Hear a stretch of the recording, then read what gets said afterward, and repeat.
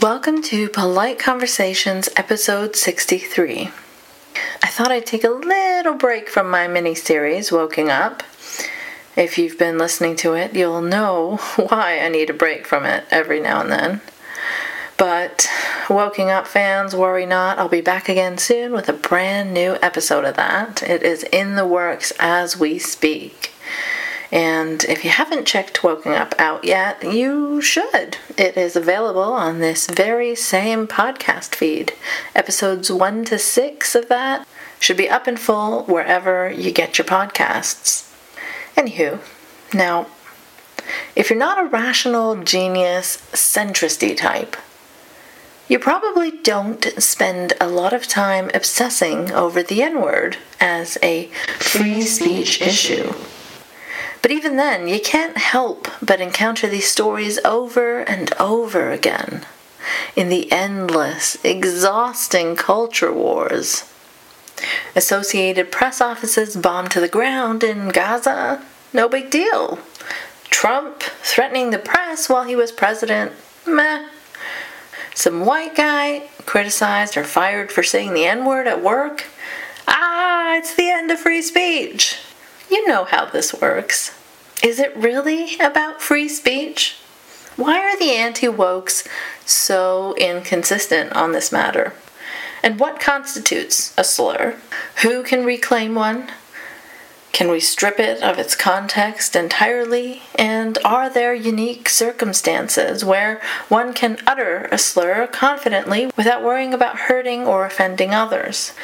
Well, I've got linguist Dr. Caitlin Green joining me to discuss these things I know you've always wanted to know.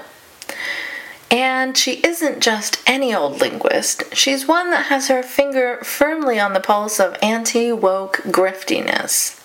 She's a keen, intellectual dark web watcher and is very familiar with their slimy rhetorical strategies and bigotry rebranding efforts.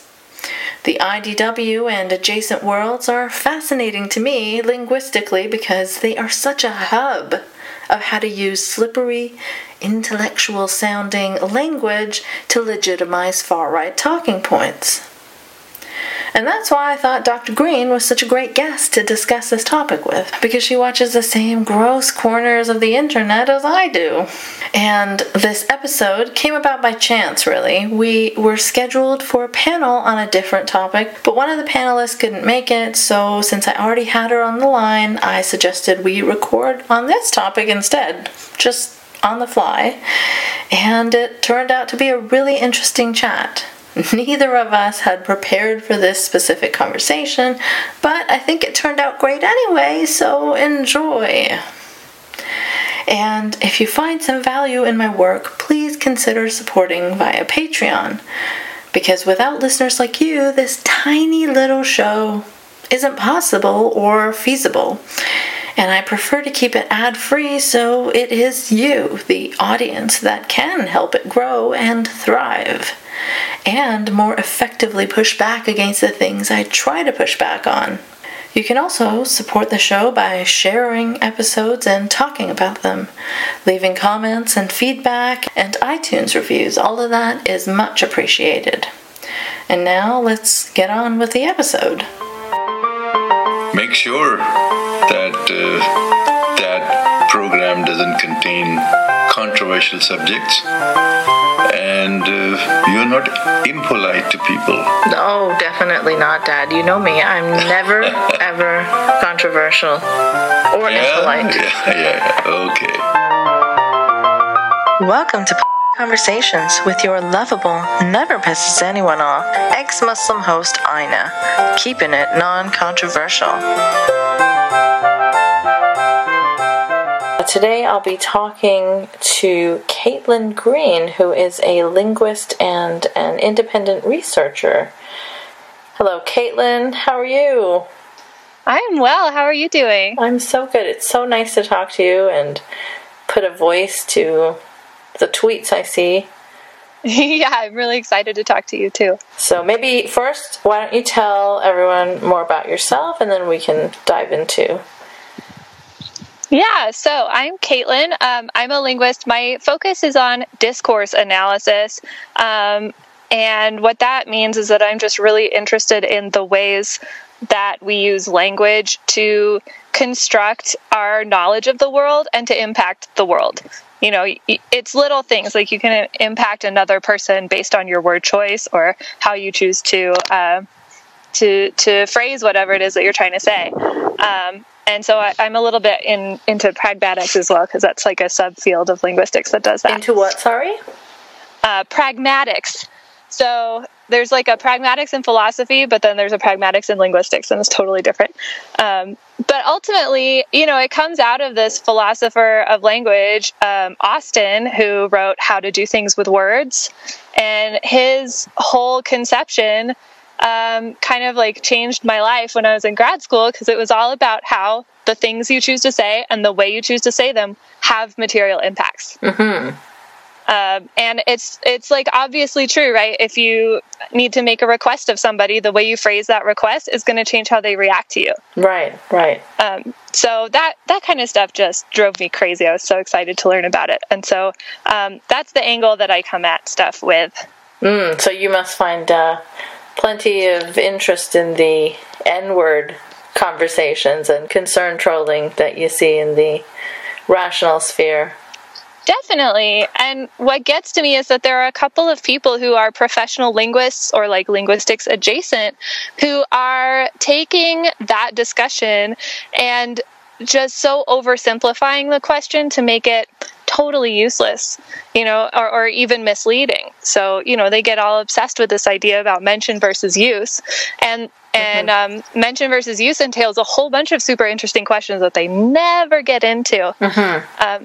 And so that's what I like to look at. So, like, what kinds of questions? So, you know, when somebody wants to convey that a racial slur has happened, right? Like, say they're teaching a class about racism and they want to say like these epithets were hurled at people during this time.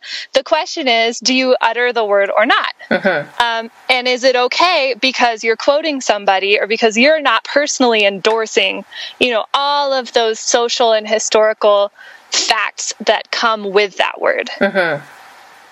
And so the people that I'm thinking of, like, you know, Steven Pinker, John McWhorter, they just come down a hard line.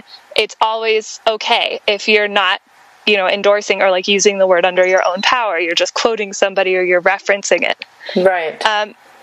And that's just such an oversimplification, because you should be asking questions like, who is saying the word? Mm-hmm. Why are they saying the word? Is there a way that they could have gotten away with not saying the word? Is there a way they could have, like, you know, played a clip of the original situation where they don't actually have to say it? Mm-hmm. And if they're opting not to use those options, why? Right, and I always see this in the IDW spheres, like as if it's considered some sort of weakness to self-censor and to say something like the N-word as opposed to the actual slur. Like, I heard a conversation on the Joe Rogan podcast with, yeah. I listen to the best stuff all the time. Yeah. My brain is melted. It was a conversation on Joe Rogan with Hannibal Buress, Sam Harris, Josh Zepps, and at some point he had gone to the washroom and then they started joking about saying the N-word, and then I think Josh said it and he's like, you know, I'm not saying it in an offensive way or something, it's just that I don't want to, I decided that I would never censor myself on this. And as if that, like, it was just completely unnecessary. The question is whether or not, A, are we going Hannibal in the right... Let's talk shit about him. A, are we going in now I can really say what I think about police violence. Hannibal just went to the toilet. QNWA. The question is, A, are we moving in the right direction or the wrong direction? And B, are the people who think that they're on the right side of history here, that they're fighting the good fight, actually on the right side of history, or are they contributing, as you say, Sam, to an increasing polarization? And as a foreigner here, I definitely noticed. I mean, like on my pod, we've spoken before about the word nigger, Joe, and the fact that I had to come to a You had to wait conscious till he decision left. in this. Son of a bitch! That is lucky that he You happens to son not be of in the room. white privilege in action. But the fact that I had to make a conscious decision at some point that I wasn't going to use the phrase the N-word in the United States, because outside of the United States, one can discuss the existence of the word. I mean, of course, it's completely taboo, and as it should be, to ever use it against somebody. But you can discuss the existence of the word. And I think that... So in Australia, people don't say the N-word ever? Wouldn't even know what you're talking about. Do when I'm in town. Interesting. Sorry, I couldn't help myself. We're all getting into black jokes by Hannibal's peeing. But my point is, it is noticeable coming here that there is a more that the white liberal guilty form of anti-racist racism is part of the problem. Anti-racist racism? Yeah, in other words, the day when Americans can freely talk about the word nigger without saying the N-word is not going to be a day in which America is more racist. It's going to be a day in which America is less racist. And this kind of constipated white terror about conversing about race is evidence of, I mean, is entangled with the problem of racism. In Australia, it's much more laid back. You're much less likely to get criticized for making it. So yeah, I thought I'd come back in later and stick the relevant clips of this conversation into my chat with Caitlin, and it is so much worse than I remembered, and so awful in the context of the conversation they were having before Hannibal went to the bathroom, which was all Sam spouting the usual black-on-black crime points and the anti-BLM points. Now, of course, the N-word wasn't said in a deliberately, blatantly racist way here, but just imagine, after that whole emotional conversation where Hannibal got pretty heated and angry, understandably, at the Breitbart-type point Sam was spouting, the three white guys in the room decided to laugh and joke about this shit. And Josh told us about his extremely brave stance of saying the N-word in full. What a hero. Now, I'd recommend that you go and look up the entire conversation to fully absorb how terrible it was, but interestingly, I had a really hard time finding it. I couldn't find it among any of Joe Rogan's Spotify episodes. Maybe I wasn't looking hard enough, I don't know. Then I went to YouTube, and I distinctly remember there were tons of accounts that posted that conversation before, and those didn't seem to be there either now. All I found was this partial version that cut off abruptly at the end. Anyway, I'm glad it had the bit I was looking for. And also, do note how they end that line of thought with criticizing the real racists, aka the anti-racists, and how their idea of a colorblind utopia is one in which anyone can utter the slur without criticism. Because, guys, that's the real thing holding us back from true equality. The fact that white people can't utter this loaded and painful word without any pushback. The day when Americans can freely talk about the word nigger without saying the N-word is not going to be a day in which America is more racist. It's going to be a day in which America is less racist. It's not like there was a time before where Americans could talk freely about and say this particular slur without using terms like the N-word, and correct me if I'm wrong, but I do believe it was a slightly more racist time. Apparently, white people who say things like the N-word rather than bravely say the whole thing are just giving into their constipated white guilt. If only everyone could be as brave as the ITW rational heroes. I mean, what a fucking hill to choose, right? Jeez. Alright, let's get back to the conversation. And then I've seen, like, on atheist Twitter, Right. someone will be like, N-word, and use the actual slur is a slur, right? So they want to just type it out and say it's a slur, and then they want your reaction. So Right. I can see that there might be some circumstances where you may need to say it to describe a situation, or if someone said it to you and you're just like really hyped up, like, I can't believe that person called me, this word. That's the thing about, people who are using language, human beings. We have this really amazing cognitive mechanism that's all focused on the cooperation of communication, right? We're working together to understand each other as best as we can, and we're really good at it. And so we can tell most of the time, what the reasoning is behind the use of a word like that. And so if you're saying it when you had a really easy other option, then that triggers some inferences in the hearer or, in the interpreter that they're going to start thinking about, like, okay, so why did you do that?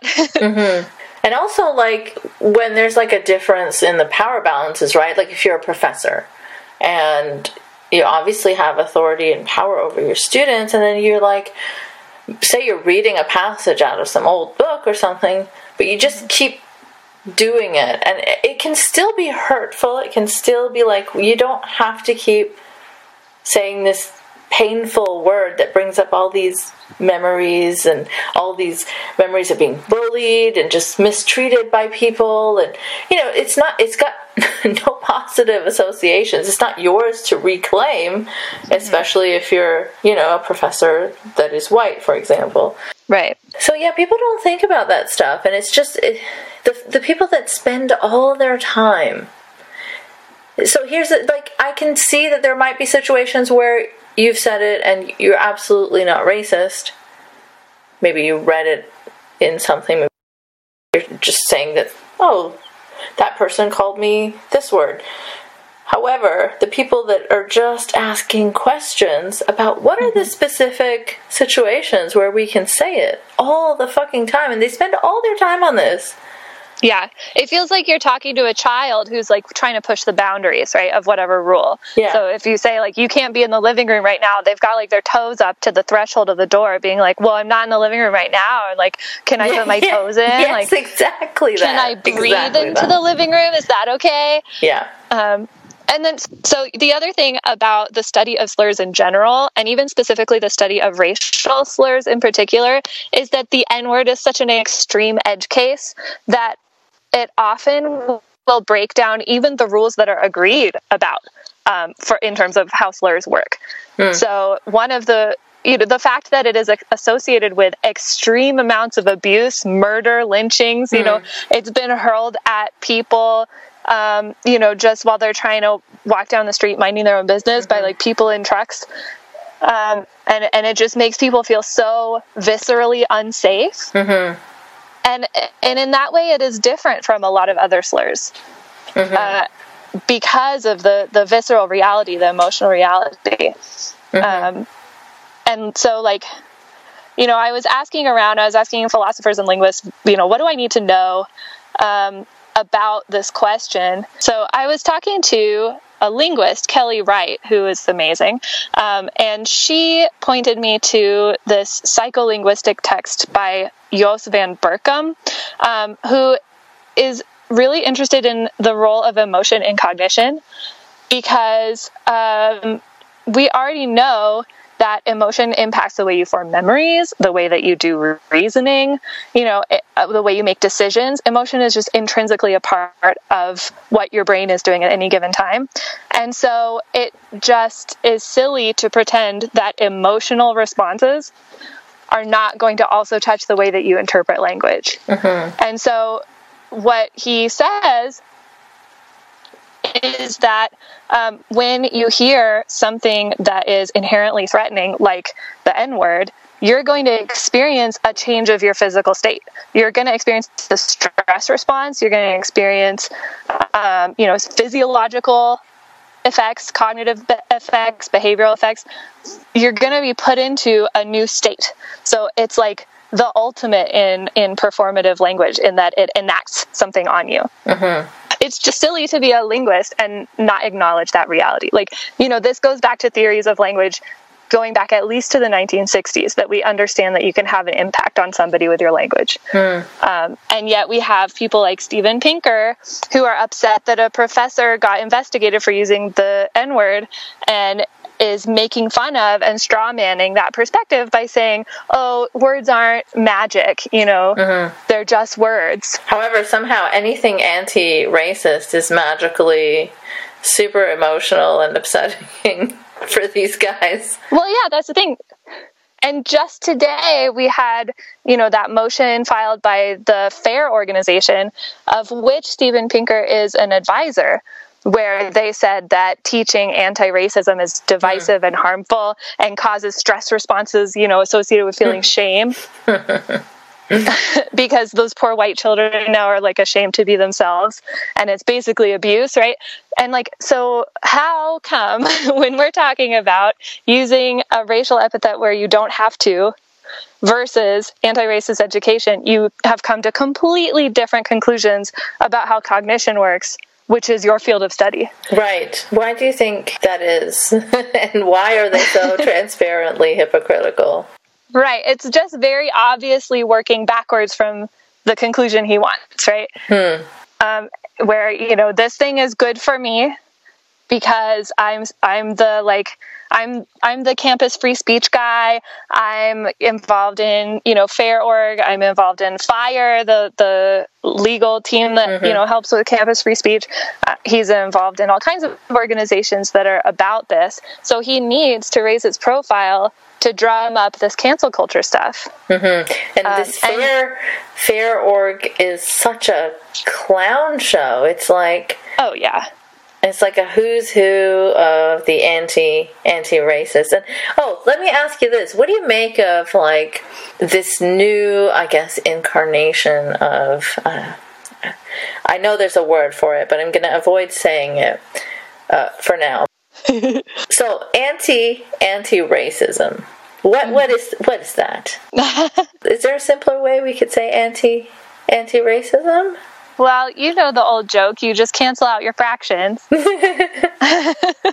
You just simplify it down and you're left with just one word. But I mean, ultimately, I don't think it matters to them what the actual arguments are, right? It's all about raising their own profile and preventing being usurped. And they see this kind of boogeyman of wokeness or whatever as a major threat to that.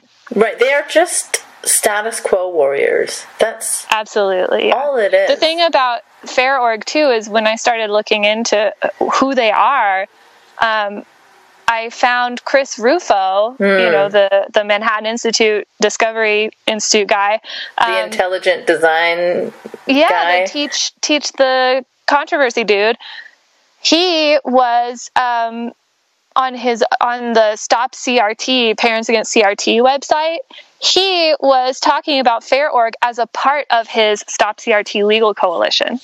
So as if it's under the umbrella of his team of lawyers whose specific aim is to censor anti-racist education and trainings. Interesting. Yeah, I found that very confusing. FAIR org is all about pushing their view of anti-diversity, whereas they claim that the left focus on, I guess, even just noticing racism is the real racism, right? Mm-hmm. It's just so slimy how they package this stuff. It's so slimy and so slippery. And if they were just more honest about it, honestly, I appreciate Tucker Carlson more than I do these types, because at least he says what he... It's really astroturfed as well, right? Because it's always framed through, this is the story of a parent of a white child whose feelings were really hurt because of what he heard in his class, and so then you're supposed to be just thinking about this poor child who was damaged by having to learn about the racist history of his country. Mm-hmm. And it's so funny, as an ex-Muslim, to me, I remember in the atheist scene when they would all go on about how, in Islamic countries all this stuff is whitewashed and they won't teach the more controversial parts of the history and how that's bad, and, we should be more honest about these things, and that's how we change attitudes. But when it comes to turning the lens inward, it's always the same exact thing. And that contrast to me is just mind-boggling, is the way that they talk about Islamic conservatives and how, we should push for change and progress and all of that. But when it comes to their own conservatives, it's like we need to protect them and their views at all costs. And of course we're not right-wingers. We are true liberals. Right. We're all about freedom, actually, except for don't say that and don't teach that. And I'm going to have a lawsuit ready to stop you from doing it. Yeah, man. If you call someone right-wing, well, Dave Rubin used to be threatening to sue people who wrote articles about him all the time, but that's from a couple of years ago, which is 200 years in internet years, I suppose. I guess he's an open right-winger now. He can't possibly be still denying that he's right-wing, but he's probably pushing the left made me this way stuff. So. Oh, yeah, for sure. Yeah. And what do you want to bet? He's like a classical liberal. Right. Yeah. Yeah, by that he means far right, classically. Yeah, very classically. I used to do a joke, believe it or not. I think I told you this once on your radio show, Adam. I used to do a joke that involved the N-word, and it wasn't to be racially offensive or in a pejorative way. I was doing an impression to make fun of people that use words like that. And for about 5 years, it would get a huge laugh. And then I remember one night I was on stage at Gotham Comedy Club in New York City, and the crowd they all froze all at the same time. And I remember in my head thinking, I'm never going to tell that joke again.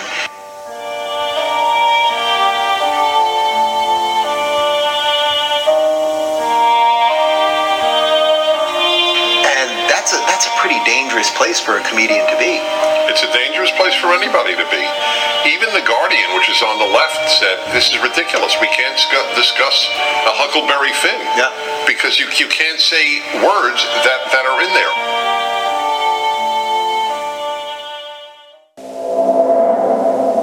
Do we want to go into the linguistics of how racial slurs work? Is that an interesting thing to do? Yeah, let's talk about it. Sure, okay. I mean, I think it's super interesting, but I don't always have a good gauge on whether it's objectively interesting. So in linguistics, the thing that got me going was, McWhorter and Pinker, they will just say it should be okay because use versus mention. Okay, all done, right? Yeah, easy peasy. Easy peasy. And they get, they have all these examples, that professor Lori Scheck at the New School in New York, she did a lesson that was about James Baldwin switching out some words from, in his speech versus in the documentary. And so the N-word was present and she spoke it, out loud. And it was an important part of this lesson that they discussed this word. And a student got upset and went to the school and there was an investigation and she was totally cleared. And that was such a bad thing, apparently, that, McWhorter had to write a whole Atlantic op-ed about it. But they did an investigation and she was cleared. And she was cleared. And he said, oh my gosh, just the fact that they used school resources on this investigation is it's a travesty, and it's I know you talked to Michael Hobbs about that recently. Mm-hmm. What did he want to happen? Does he want no college student to ever get offended by anything? You can't, that's not feasible. Mm-hmm. Does he want, students who request an investigation to not be entertained? Mm-hmm. That's not ethical. So what do you want? This was the ideal thing. Well, he wants all the resources to be used to investigate the wokes. That's correct. The woke elect. The woke elect. That's right. He's trying to make it happen, and it's not going to happen. So anyway, that's the end of it. And it's the linguistic landscape, the way that linguistics is looking at slurs is so far beyond that. And it's so much more interesting than just saying well, they're not using it, they're mentioning it, so it's okay. Right? So the linguistic community is a little bit split on whether using a racial slur is an expressive, meaning it tells the listener the emotional state or the stance of the speaker. So imagine you're at a house party, and somebody walks in and you go, oh, Greg brought his damn guitar. Mm-hmm. The word damn tells you a lot about how you feel about the fact that Greg brought his guitar. Mm-hmm. He's about to ruin this party by playing Wonderwall in a sad attempt to get girls, right? But if you're talking to a literalist new atheist on Twitter, they'll be like, show me where I said, even if he said... That I'm upset about Greg. Exactly. Show me the exact words where I said, I didn't want Greg to bring his guitar, or I don't like Greg playing his guitar. And to that person, I say, please attend a class on pragmatics, because you are being very simplistic. So, that's one thing is like, okay, does a racial slur just tell you about the feelings of the person who is speaking it? And that's kind of, some people are still kind of arguing that, but it's also a little bit insufficient, right? I think using a racial slur tells you more than that, just how the person is feeling, because it also brings this whole historical set of associations with it. And that is kind of independent of whoever's speaking it. All of those facts about how the word has been used and by whom, that stuff doesn't really have anything to do with how I'm feeling when I say it. Right, and that stripping everything of context and making sure that it's as ahistorical as possible, that is the IDW project, right? They might as well just adopt the, hashtag it's okay to be white slogan, right? I don't know why they don't. Why do they recognize that that's some alt-right thing? Because literally, if you break it down and you just look at the words without any context, I mean, there is nothing wrong with being white, right? Yeah. It is okay. It's okay. Yeah. Right. But if you're somebody that is using the hashtag it's okay to be white, you're recognized by someone like me to be a far-right, racist troll. Yeah, so that's something that's discussed by Taylor Jones, who's a linguist, and he talks about how by saying it's okay to be white, you are making the person ask, why are you saying this? Because it's usually an answer to something, and it doesn't make literal sense why it would be an answer to anything at all. And so when somebody says it's okay to be white, it's so trivially true that it makes you go, hang on a minute. Why are you feeling the need to assert this at this time?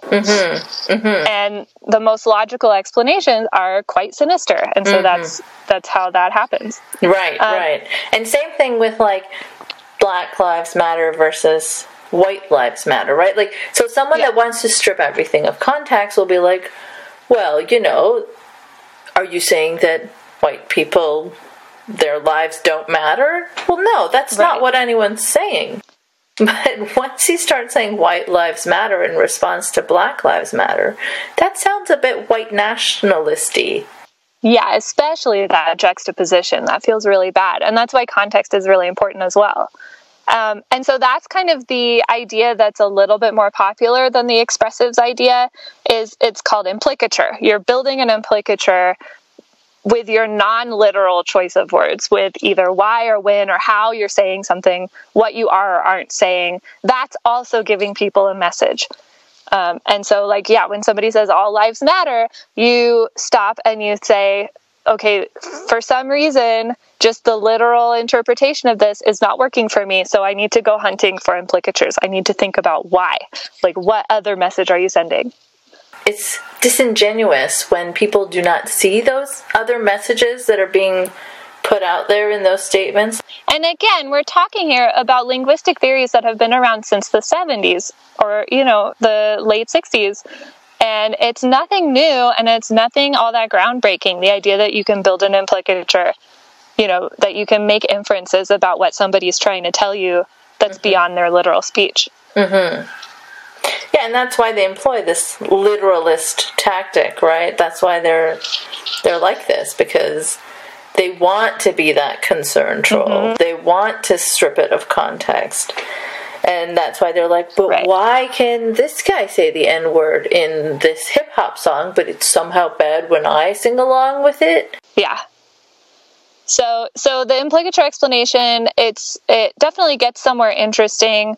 It still relies on a couple of kind of ideas that are slightly insufficient when it comes to slurs. Slurs are just extreme. Like, they're just a little bit hard to analyze by putting the same lenses on it as you do for normal speech.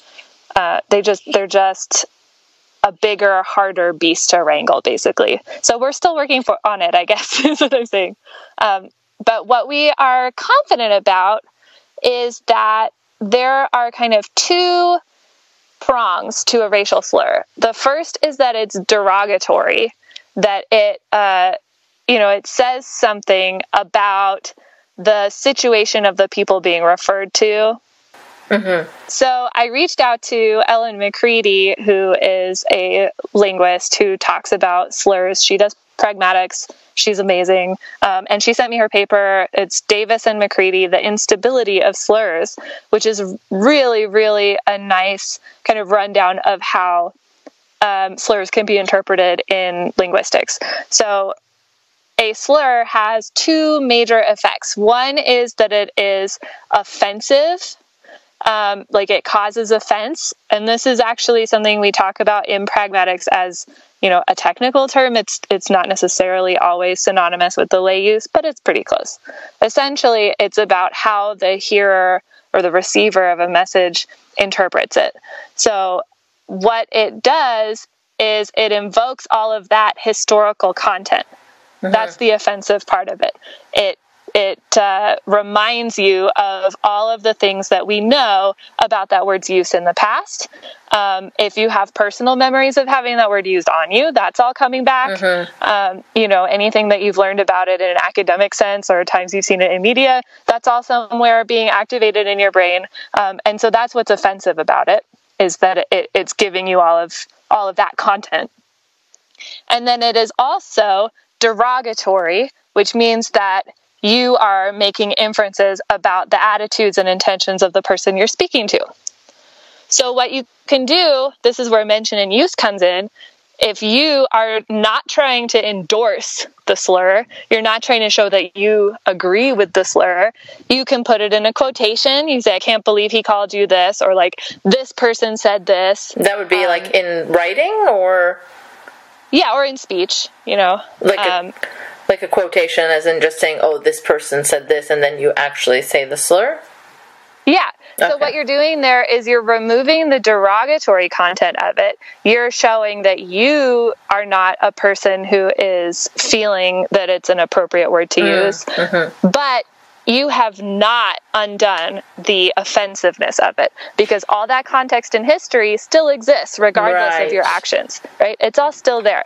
And so that's where that cognition and emotion stuff comes in, is that you're still having that same effect on the person. It's because you're calling up all of that stuff for them.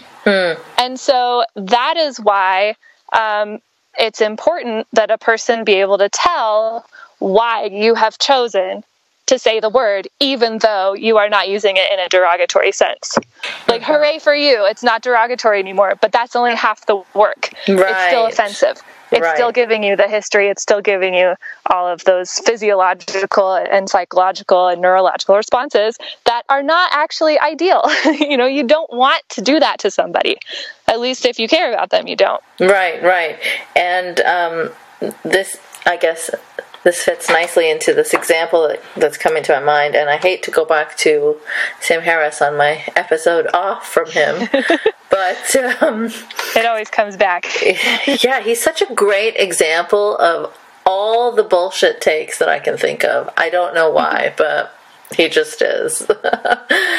So in his latest podcast episode with Jesse Singal, he brought up this horrifying case that is just supposed to be a great example of how wokeness is destroying civilization. Is that some big shot over at Netflix? I think I don't know this case. They all kind of blur into one for me because there's so many of these interchangeable N-word cases that these guys are also worried about.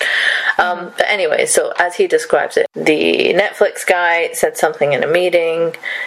I think they had put out some comedy special where some comedian had said the R word a lot, and he was talking about, that was bad, I guess. It's not good for us. It's as bad as the N word is for black people, and he actually said the word. Right?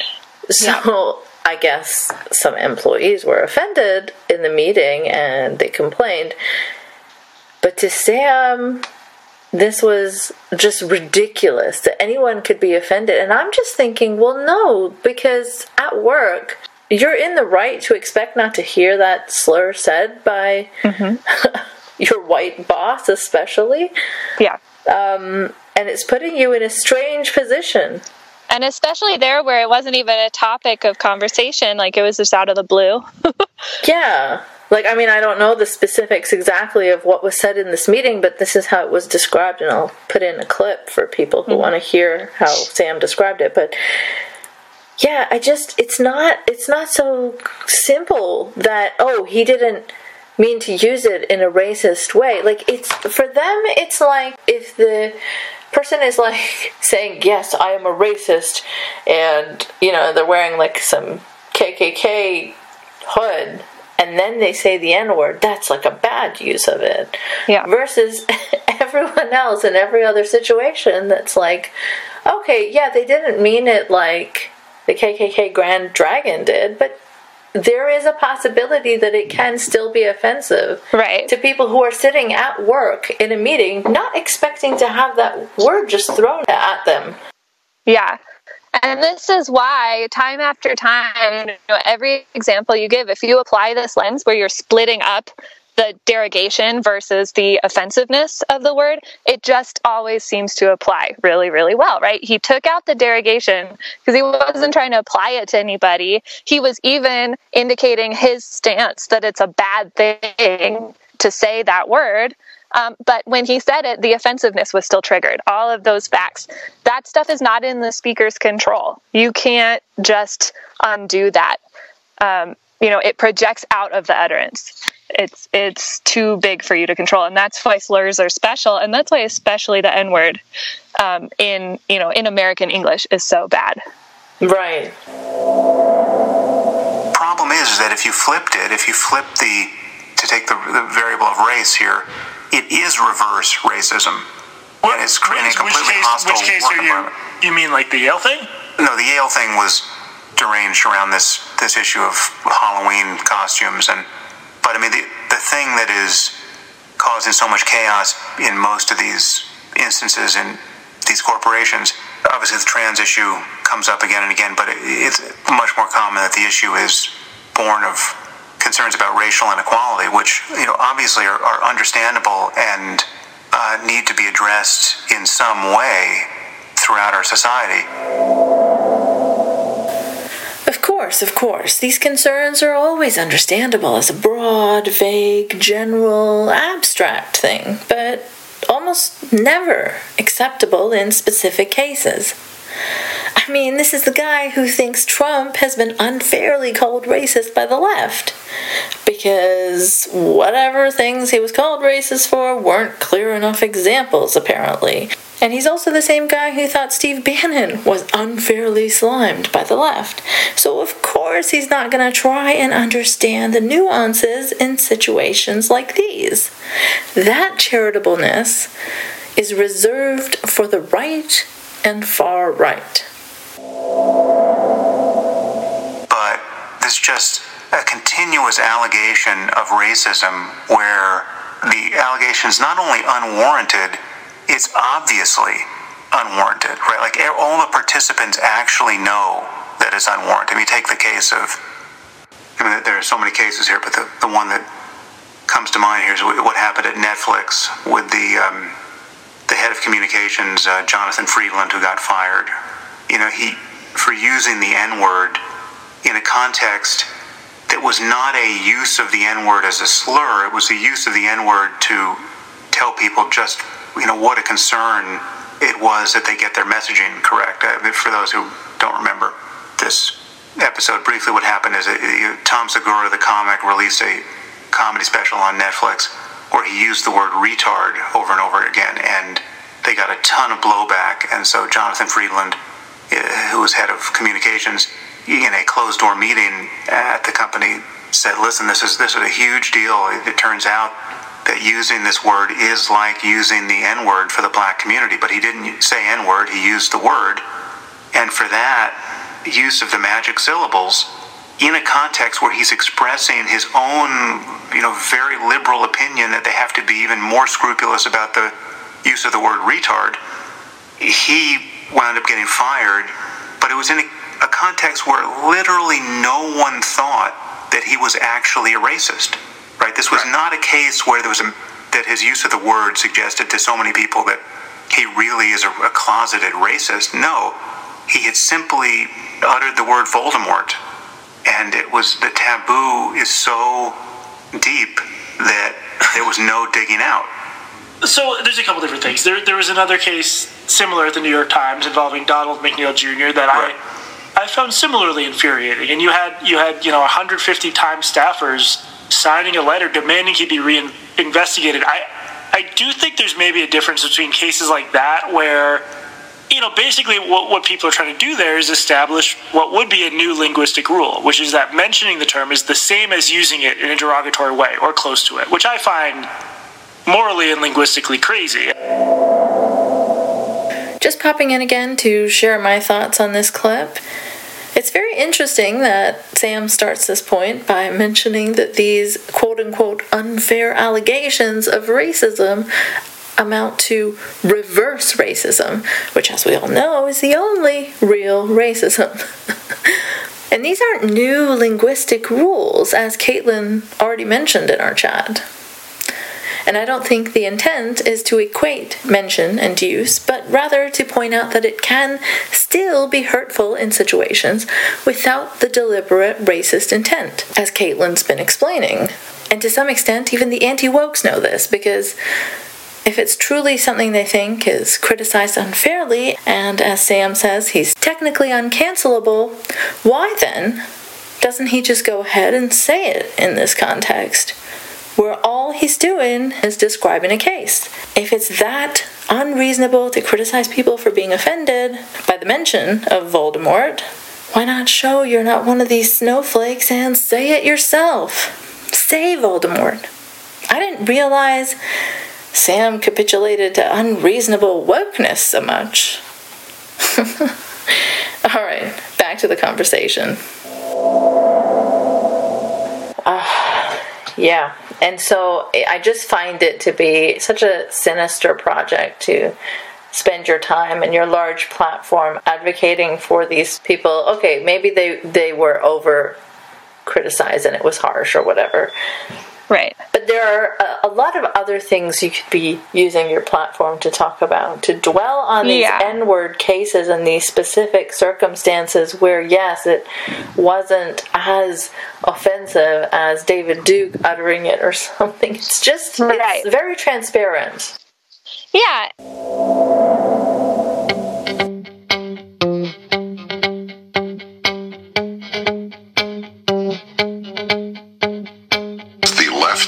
Impossible to say the N-word any longer.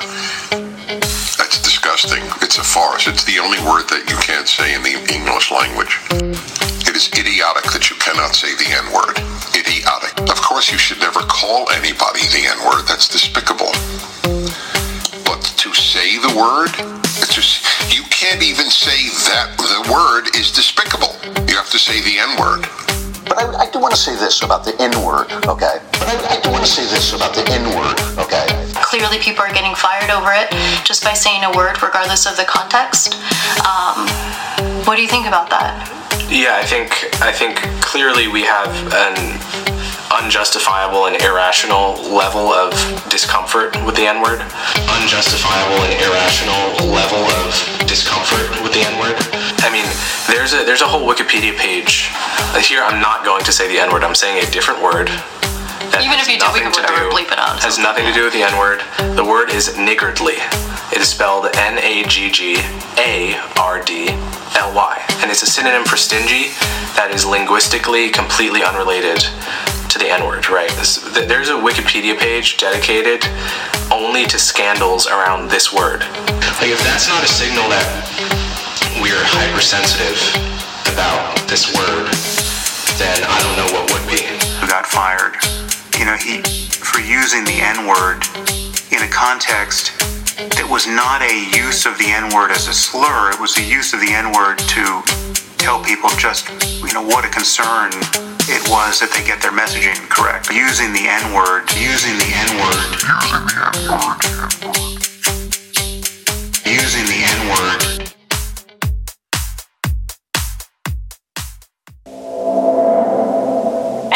And, it all collects, every few weeks you get another one of these tweets or stories or op-eds or whatever talking about it. And it paints a picture that, they definitely consider it to be protected speech. It is something that you shouldn't even get to criticize somebody over or have somebody, go through an investigation or have a meeting discussing it. That's all just beyond the pale, unacceptable. That's basically censorship. However, we should make the wokesters unemployable. I mean, he said this in the same exact conversation, right? Right. That there should be material punishments for people who are too woke, but people who are going around using the N-word when they could have gotten around it, nothing should happen to them. No one should even in the workplace talk to them about it. Right. Yeah, and in situations where there's a power imbalance, like professors with students or bosses with employees. Like, really, you don't think even a meeting, just a meeting. Let's just have a quick HR talk, like just something. But that's just beyond the pale. And yeah, they always go back to like, words aren't magic. You can't change you can't really hurt somebody with words. And it's like, do you think that brains can hurt you? Do you think your brain can hurt you? Because it can. How about if you call someone racist? Because apparently that's more hurtful than anything in the world. Please, you're making my heart rate elevate just at the thought. I can't take it. Like, that's the biggest slur ever. Yeah, I just came out in a cold sweat just thinking, what if someone called me racist? Like, definitely worse. It would be way worse than, experiencing racism or having actual slurs hurled at you. Right. I remember on Twitter once I said something about, some white atheist guy was talking about how ex-Muslims should conduct themselves or something like that. So I just said, cool. This white dude thinks that, and this person had a history of defending Milo's racist jokes and all of that. So I was like, okay, yeah, we're going to take advice from this guy. And I think I said white guy or something like that. And he said, he took a screenshot of it and he was like, oh, so she's now hurling race-based slurs. Or something along those lines. Like, white guy is, like, the guy who always says that minorities should chill out about slurs, and Milo is definitely not a racist, and all that kind of stuff. They'll always go for that, though. It's always right there in their quiver to just grab. And there is no mainstream linguistic analysis by which pointing out that someone is white is a slur. Not if you go by the semantic, truth conditions of a slur. Not if you go by the associative conditions of a slur. None of it. None of that. I can tell you definitively, as a linguist, white guy is not a slur. So to end this conversation off, how about you define, what makes a slur? Sure. So there's kind of two angles you can hit it from. The first is the semantic angle. So you can say, okay, why is something a slur?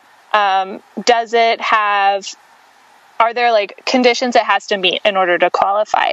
And so Davis and McCready put together 3 major points. It's a slur if it derogates a group, so if it implies something bad about a group of people, if that derogation subordinates them into an existing power structure, so that's where the white guy thing fails, right? You can't call somebody more powerful than you a name and have it qualify as a slur. And then third, that the group is defined by an intrinsic property, or a property that's conceptualized by your culture to be intrinsic. So something like, gender or sex or sexual orientation or race or something like that. You can have a conversation about those things being social constructs, and that's very, very valuable. But most people treat them as if they're just properties of you. And so if you meet those 3 conditions, then it's a slur. So those are widely accepted conditions of being a slur? For the people who take the semantic approach, yes. Okay. There's another way to think about what is a slur, and it's a more implicature-based way. It's a little bit more difficult to define, but essentially it just has to do with association. If it's a word that bigots use to derogate somebody, then it is a slur.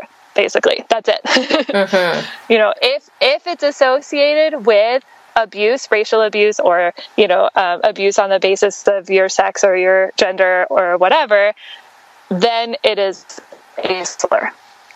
Right, and so they keep coming up with new ones. And in that way, calling someone a white guy still fails. Oh, right. Yeah, that's the thing, is they'll always come up with a new one.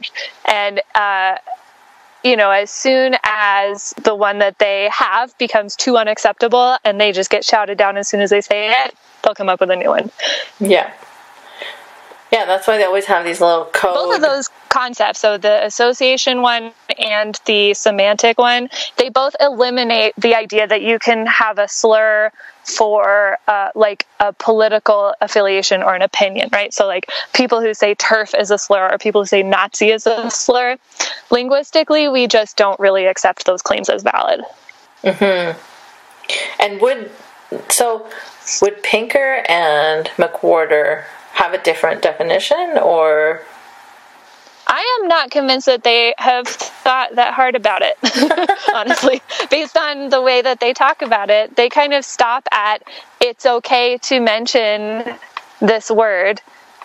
As long as you have stripped it of its derogatory meaning, you are fine, right? As long as you've divorced yourself from endorsing it, you're all good. And they either don't know about or don't agree with this extremely mainstream, well-accepted idea that offensiveness is independent of the derogation. Yeah, if something is tied to a history of just awful use, I can't see how they wouldn't get that, right? Like, right. Well, that's right. And, you know, I do discourse analysis, which I think they would not necessarily respect as a linguistic discipline, which is fine. But what it posits is that we are constructing our reality every moment with our actions. And so whenever we say something or act in a way that indicates our idea of how the world works, we make the world work that way a little bit more.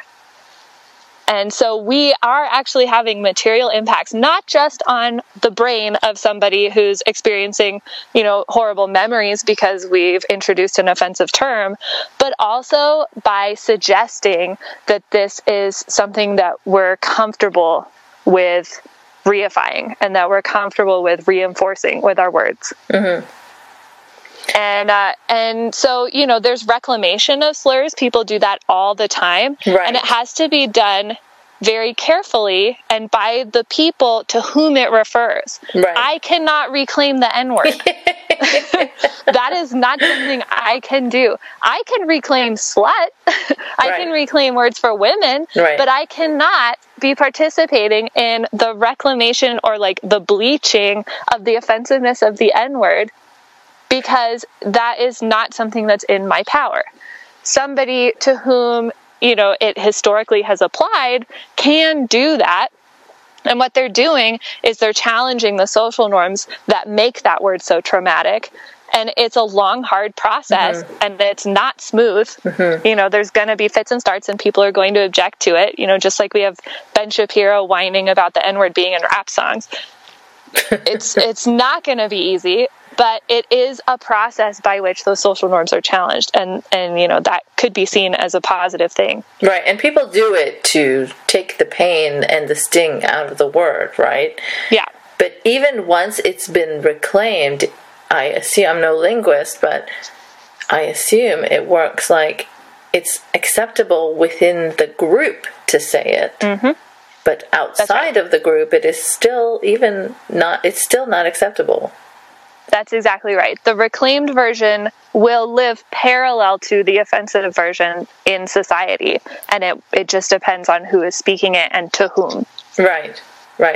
Yeah, one time I blocked this person on Twitter for calling me a sand N-word. Oh, goodness. And then their friend emailed me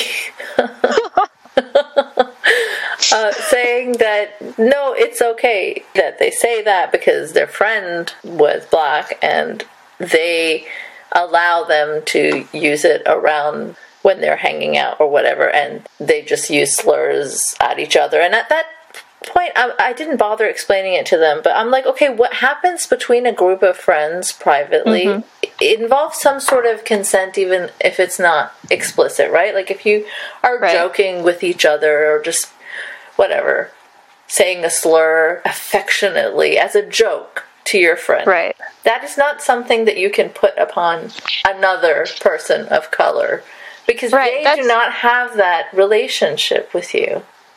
That's another way that you're stripping away the derogatory sense of the word using context. And that is context that they and their friend share that is not shared with you. Exactly. And they did not say it to me like in a friendly way at all. They were like super rude and offensive. But their friend decided to email and say, no, you shouldn't be mad because this is the kind of exchange I have with him. Right. So they hit both points. They made it derogatory and offensive. Oh, yeah. No, they definitely did. And I didn't know them, like, even on Twitter. Like, what the fuck? Right. Yeah, that's extremely unhelpful. So I didn't bother explaining to their friend because it's like, if you don't understand why I'm blocking someone for calling me that. No, that's right. There's no point. The thing about the offensive content of a slur existing beyond the control of the person who is speaking it is that no member of that group can declare it officially unoffensive. Yeah, right? You can't declare for everybody else that this no longer hurts. You don't have a time machine. You can't go back and fix all of the memories that that everyone in the world has, relating to that slur. And the fact that the offensive content of a slur is independent of the speaker's control, that means that nobody can just say it's not offensive anymore. Right, and I'm also not even of the group that has the history with the N-word. Right. But the sand N-word is like a new version of it that is used for people of my background. So they're slightly two different words even, Mm-hmm. Yeah, you have some ownership over that because it's been applied to you. You're a part of the slurred group. Right. This is the longest and most detailed conversation I've ever had about slurs. It's like I've never dissected slurs in this way before, and with a linguist. It's very interesting. Yeah, the subject matter is upsetting and depressing, but linguistics is fun and people should do linguistics. Well, no, if more people thought about this kind of stuff, then they wouldn't have these stupid excuses like, oh, well, why can this guy say it and why can't I say it? And my friend says it to me and I say that's okay, so then my friend should be able to say it to you.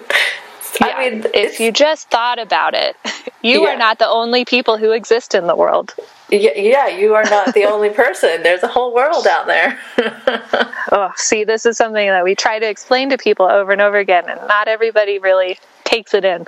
Right, and just professional conduct as well in terms of meetings, right? Just how about we have a rule where you don't say the N-word in an office meeting?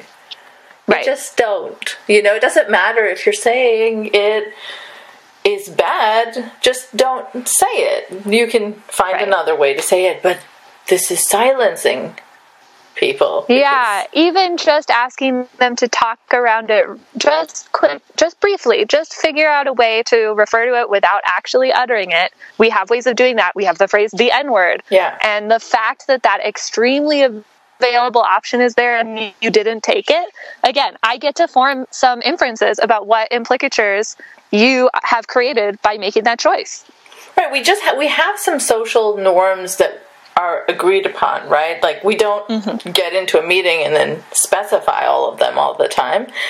But it's just understood that there are some things that are unprofessional to say, and that's been the case for a long time. I mean, these words may change, but or get added to. But you have been a user of one or more languages your whole life. You are competent at forming meaning together in in groups. And it's not necessary that we restate all of the rules, right? I don't need to specify that I'm going to make my tone go up at the end when I have a question, because you know that already.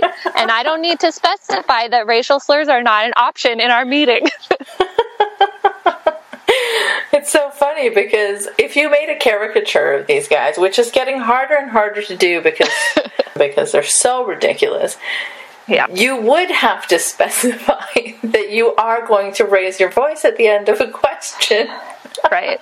Because otherwise it'd be like, no, you didn't say that. Or, they'd have some weird literalist toddler-esque thing to say. That analogy you made, like in the beginning of our conversation, where the toddler or the kid is like sticking their toes in the room, is so perfect, because that's how I see them all the time. I mean, I have a 2-year-old, and you see how they test your patience. I mean, the 2-year-old will grow out of it, but the IDWer will not. I mean, I hope the 2-year-old will grow out of it. Yeah. Oh, yeah. I know. It gives me flashbacks to, like, telling my almost 2-year-old how to properly interact with our cat. Like, is this an okay place to touch? Is this an okay way to touch? Like, well, why are you silencing doing it a little differently? Why are you, Yeah, right? Silencing her ability to pull the cat's hair. Exactly. Yeah, she should be able to express herself on the cat however she wants, but I'm a monster, so... Yeah, it's been lovely talking to you, and we'll talk again soon when we can reschedule our original conversation. But hey, we had like a very nice, unexpected discussion on slurs. Yeah, that was great. I mean, yeah, all of the IDW mention versus use stuff just sent me down a rabbit hole trying to figure this stuff out. And I feel like I learned a lot, and I was just so excited to share it with you. It's so funny, these adjectives that we're using about a conversation about slurs. I had a lovely chat with Caitlin about slurs. Yeah, I was so excited. Just want to clarify for people, I don't like slurs, and they're not nice. Nor do I. Yeah. And I'd also like to point out that we managed to have this whole conversation without ever saying the N-word. And that's only because we're woke cucks. That's right. Yeah, if we were brave free speech warriors, then we'd actually say them. I don't know, Spotify would drop the episode. Yeah, well, not if Joe Rogan said it. Oh, yeah, that's right. All right, well, it was lovely chatting with you, and we'll chat again soon. Where can people find you? You can find me on Twitter at Caitlin Mariah, and I have links to relevant things from there. You'll find me when you see the banner that is a meme someone made me because they were mad at me. All right. Take care. You too. Thanks for listening to another episode of Polite Conversations. You can support this podcast by sharing the shit out of it, making some noise about it, or contributing via Patreon. Patreon.com/Nice Mangoes. No Ian Mangoes. Also, you can follow me on Twitter at Nice Mangoes. If you want to make a one-time donation instead of a monthly Patreon one, you can do so via PayPal. nicemangoes.blog@gmail.com. Remember, no Ian Mangoes. If you've got an interesting story and would potentially like to be a guest, you can email me there too.